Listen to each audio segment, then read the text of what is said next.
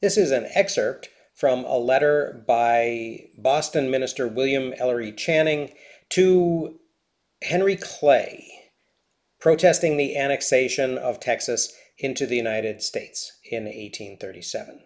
Channing said, "As far back as the year 1829, the annexation of Texas was agitated in the southern and western states, and it was urged on the ground of the strength and extension it would give to the slaveholding interest. In a series of essays ascribed to a gentleman now a senator in Congress, it was maintained that 5 or 6 slaveholding states would by this measure be added to the Union, and he even intimated that as many as 9 states as large as Kentucky might be formed within the limits of Texas. In Virginia, about the same time, calculations were made as to the increased value which would thus be given to slaves, and it was even said that this acquisition would raise the price 50%. Of late, the language on this subject is most explicit. The great argument for annexing Texas is that it will strengthen the peculiar institutions of the South and open a new and vast field for slavery. By this act, slavery will spread over regions to which it is now impossible to set limits. Texas, I repeat it, is but the first step of aggressions. I trust indeed that Providence will beat back and humble our cupidity and ambition, but one guilty success is often suffered to be crowned, as men call it, with greater, in order that a more awful retribution may at length vindicate the justice of God and the rights of the oppressed. Texas, smitten with slavery, will spread the infection beyond itself. We know that the tropical regions have been found most propitious to this pestilence, nor can we promise ourselves that its expulsion from them for a season forbids its return.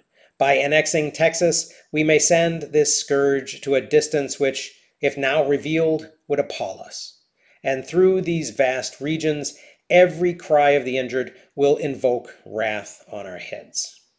By this act, slavery will be perpetuated in the old states as well as spread over new. It is well known that the soil of some of the old states has become exhausted by slave cultivation. Their neighborhood to communities which are flourishing under free labor forces on them perpetual arguments for adopting this better system. They now adhere to slavery not on account of the wealth which it extracts from the soil, but because it furnishes men and women to be sold in newly settled and more southern districts. It is by slave breeding and slave selling that these states subsist. Take away from them a foreign market, and slavery would die. Of consequence, by opening a new market, it is prolonged and invigorated.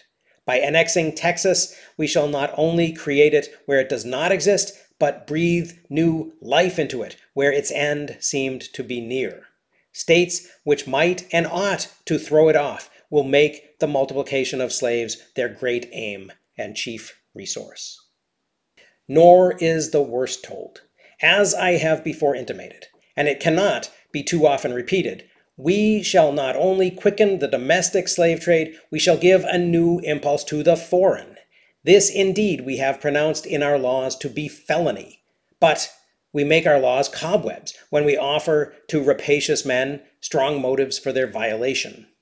Open a market for slaves in an unsettled country with the sweep of seacoast and at such distance from the seat of government that laws may be evaded with impunity, and how can you exclude slaves from Africa? It is well known that cargoes have been landed in Louisiana. What is to drive them from Texas? In incorporating this region with the Union to make it a slave country, we send the kidnapper to prowl through the jungles and to dart like a beast of prey on defenseless villages of Africa. We chain the helpless, despairing victims, crowd them into the fetid, pestilential slave ship, expose them to the unutterable cruelties of the Middle Passage, and if they survive it, crush them with perpetual bondage. The annexation of Texas, if it should be accomplished, would do much to determine the future history and character of this country. It is one of those measures which call a nation to pause, reflect, look forward, because their force is not soon exhausted. The chief interest of a people lies in measures which, making perhaps little noise, go far to fix its character, to determine its policy and fate for ages, to decide its rank among nations. A fearful responsibility rests on those who originate or control these pregnant acts. The destiny of millions is in their hands. The execration of millions may fall on their heads. Long after present excitements shall have passed away, long after they and their generation shall have vanished from the earth, the fruits of their agency will be reaped. Such a measure is that of which I now write. It will commit us to a degrading policy, the issues of which lie beyond human foresight, in opening to ourselves vast regions through which we may spread slavery, and in spreading it, for this, among other ends, that the slave-holding states may bear rule in national councils, we make slavery the predominant interest of the state. We make it the basis of power, the spring or guide of public measures, the object for which the revenues, strength, and wealth of the country are to be exhausted. Slavery will be branded on our front as the great idea, the prominent feature of the country. We shall renounce our high calling as a people and accomplish the lowest destiny to which a nation can be bound. And are we prepared for this degradation? Are we prepared to couple with the name of our country the infamy of deliberately spreading slavery, and especially of spreading it through regions from which the wise and humane legislation of a neighboring republic had excluded it? We call Mexico a semi-barbarous people, and yet we talk of planting slavery where Mexico would not suffer it to live. What American will not blush to lift his head in Europe if this disgrace shall be fastened on his country?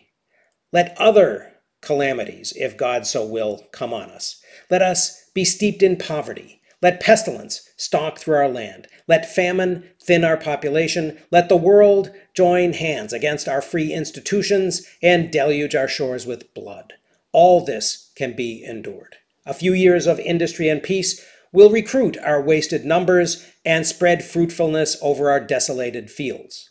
But a nation devoting itself to the work of spreading and perpetuating slavery stamps itself with a guilt and shame which generations may not be able to efface. The plea on which we have rested, that slavery was not our choice, but a sad necessity bequeathed us by our fathers, will avail us no longer. The whole guilt will be assumed by ourselves. It is very lamentable that among the distinguished men of the South, any should be found so wanting to their own fame as to become advocates of slavery. That men who might leave honorable and enduring record of themselves in their country's history should lend their great powers to the extension of slavery is among the dark symptoms of the times. Have they nothing of that prophetic instinct by which truly great men read the future? Can they learn nothing from the sentence now passed on men who 50 years ago defended the slave trade? I have expressed my fears that by the annexation of Texas, slavery is to be continued and extended. But I wish not to be understood as having the slightest doubt as to the approaching fall of the institution. It may be prolonged to our reproach and greater ultimate suffering, but fall it will and must. Moral laws are as irresistible as physical. In the most enlightened countries of Europe, a man would forfeit his place in society by vindicating slavery. The slaveholder must not imagine that he has nothing to do but fight with a few societies. These of themselves are nothing. He should not waste on them one fear. They are strong only as representing the spirit of the Christian and civilized world. His battle is with the laws of human nature and the irresistible tendencies of human affairs. These are not to be withstood by artful strokes of policy or by daring crimes. The world is against him and the world's maker. Every day the sympathies of the world are forsaking him. Can he hope to sustain slavery against the moral feeling, the solemn sentence of the human race?